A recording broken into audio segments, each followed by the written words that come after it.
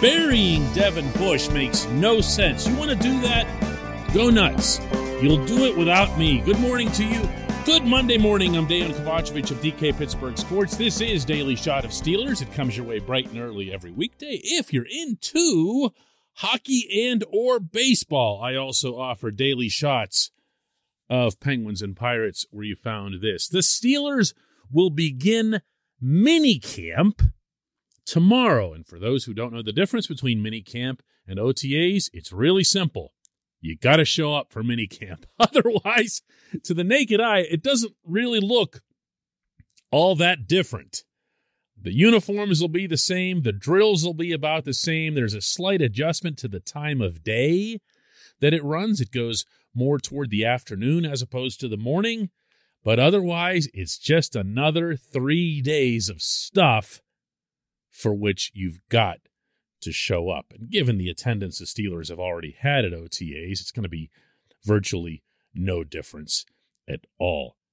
There will also be almost no way to gauge performance of any kind. You'll see, hear, or read about the occasional pass downfield to so-and-so who reached up over another guy to make a catch, because that's what you get out of 7-on-7 or even 11-on-11 no-touch drills. But you're not going to hear a single word, for example, about how Devin Bush is doing. And there might not be a more pivotal swing vote on that defense than number 55. Because he could be that player that he was supposed to be when the Steelers traded up to number 10 overall to draft him. And, for that matter, the player that he was for the most part as a rookie, or he could be that player that we saw coming back from the ACL, who was both ineffective and maybe more alarming, at times looked like he just wasn't all there. How much of one leads into the other, I don't know. I'm not his personal psychiatrist. But I do know this.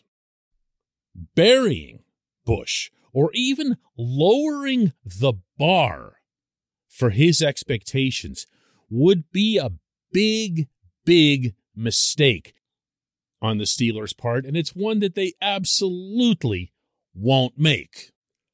For one thing, ACL surgeries aren't insurmountable. He did come back and play in the National Football League. A full season, Bush did. And while he didn't play anywhere near the level he should have, he did play. He was out there. He was taking snaps. He didn't crumble. He didn't fall apart. And with the additional year of healing, recovery, re-strengthening the area around the knee, and just the confidence that comes with being able to push off it without wondering or worrying whether this is going to be the time that it goes out again. It's easy to envision that he's going to be a better player in 2022. But that's not it. That's not where this discussion, this dialogue is going to go internally, and I dare say it's not where it should go externally. This portion of Daily Shot of Steelers is brought to you by Point Park University. Choose from nearly 100 career-focused programs leading to bachelor's, master's, and doctoral degrees.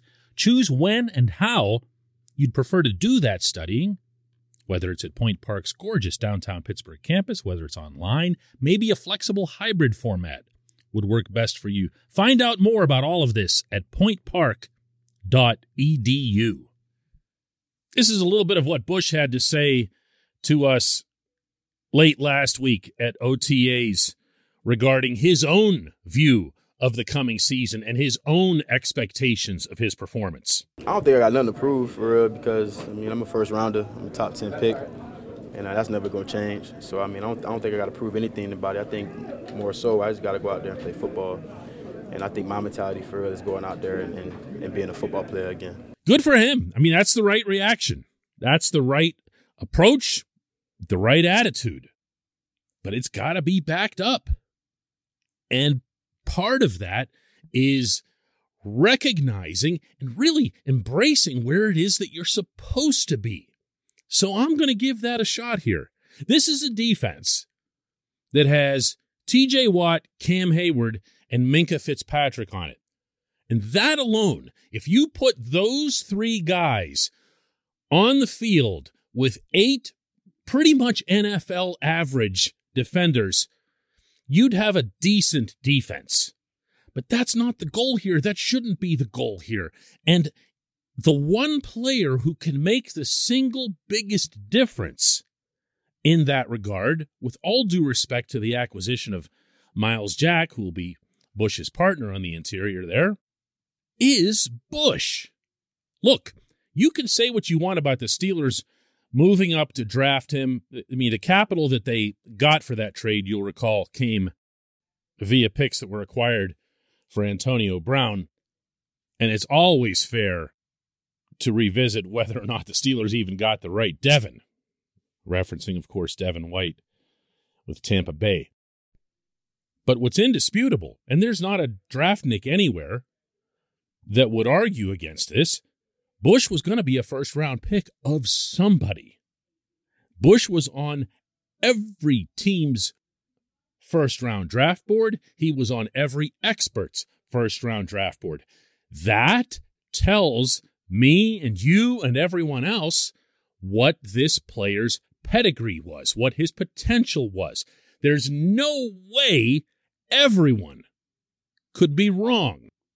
And these are the points that need to be emphasized and re-emphasized with him, especially with him. I believe Tomlin's going to do that. I believe Tomlin's already doing that. This is a coach who is not at all timid about citing someone's draft status, for better or worse, as motivation.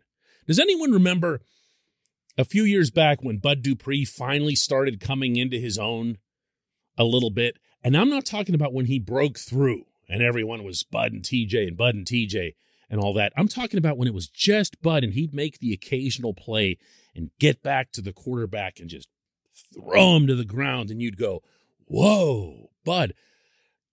After one of those games, I asked Tomlin about a play that Bud had made. And his answer to me was crazy short, but very telling, where he looked at me with those wide eyes and said, that's what a first-round player is supposed to do. That's this head coach's attitude. And he'll use it in the other direction, too. You're undrafted. They didn't believe in you. You're a 7th rounder. No one wanted you. Da-da-da-da-da-da. That's got to happen with Bush. But that's got to happen, I believe, with all of us. If we get to the point where we say, well, if Bush is just okay, I mean, at least Miles Jack is there, and he'll make some tackles, and the defensive line should be a little bit better. And don't do it. Don't do it. This still needs to be, if not a great player, that's a tag I don't really put on a whole lot of guys, but a very, very good one in the National Football League. When we come back, just one question.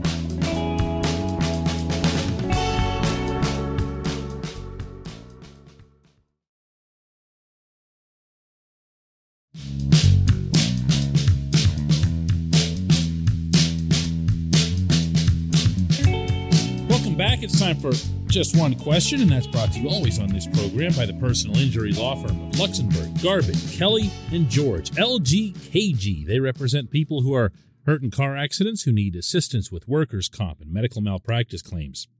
The attorneys at LGKG have been designated super lawyers, capital S, capital L, for the past 15 years. And yes, that is a real thing. The super lawyer designation is reserved for the top 5% of all attorneys in Pennsylvania. Learn more about them at lgkg.com or by calling 888-842-5454. And today's J1Q, it's a good one too, comes from Anthony Girard, who asks, do you see the Steelers picking up an outside defensive lineman? I don't. The Steelers always carry 6 D linemen on the 53-man roster, and they've already got their 6. The starters are going to be Cam Hayward, Tyson Alualu, and Isaiah Loudermilk, with the backups being Montravius Adams, Chris Wormley, and DeMarvin Leal. If Tuitt would have come back, they would have been carrying 7. They would have been forced to for the first time since I can remember. And if Omar Khan was to get another defensive lineman, that would have forced him to waive one of the current 6 to the practice squad. And I don't think they want to do that because that individual is going to get poached by another team. Anthony, there's a lot in this, and you're undoubtedly going to be right on at least some of it. However, I'm going to take a couple of issues with what you've got here laid out. The first is that Loudermilk is some kind of cinch to start. I don't buy that. Loudermilk is going to have himself, I believe, a breakthrough type of performance at training camp and in the preseason to establish himself as some kind of starter, although, as you know, certainly from your level of knowledge, there's going to be a rotation with these guys regardless. My feeling is that you're going to see 2 defensive linemen more often than not. So let's start with that. When you do see more, I have a feeling that you'll see Tyson Alualu in more of a defensive end position. He has done that in the past. He can do anything. This is a very, very good football player. He's going to be responsible with his gaps no matter where you line him up. He's going to stop the run no matter where you put him. So my thinking is that you'll see 2 down linemen, but when you see 3, that the third will be Montravius Adams because he was out there, he made an impact in the middle, and that frees up Alualu to do more of the playmaking. Now, that said, I would still like to see Khan go out and get an impact defensive lineman. As you yourself point out, had Tuitt not retired, the Steelers almost certainly would have gone one above their usual norm and carried 7 defensive linemen in the season. So it's not, unthinkable. But also, you can move one of these other individuals. I don't see Chris Wormley, for example, as some kind of untouchable. And it felt like the way you posed this that you do. And I'm not sure why. Wormley had exactly 2 significant games in 2021. Not coincidentally, they were both against Baltimore, his old team. Not coincidentally, as I was getting at in the first segment, this came after Tomlin would spend the entire week teasing him that the Ravens not only let him go, but let him come to a team inside the division. As Tomlin would say openly to Wormley, when a team lets you go or team deals you inside the division, they're telling you what they think of you. Tomlin actually said this to him on both of those weeks. Got him super fired up, played great against the Ravens. That's fine. There are 15 other games on the schedule. And honestly, I feel like the biggest point to make here, as it applies to the defensive line, is that without Tuitt, there is a very, very good chance you're going to see 2 down linemen more often than not. And if that happens, I'm sorry, but 6 is plenty. It just might not be the right 6. I believe Khan needs to continue looking, beat down the bushes, find them somehow, somewhere. You got $10 million. That buys you a whole lot of D linemen. I appreciate the question. I appreciate everyone listening to Daily Shot of Steelers. We'll do another one tomorrow on the morning of minicamp.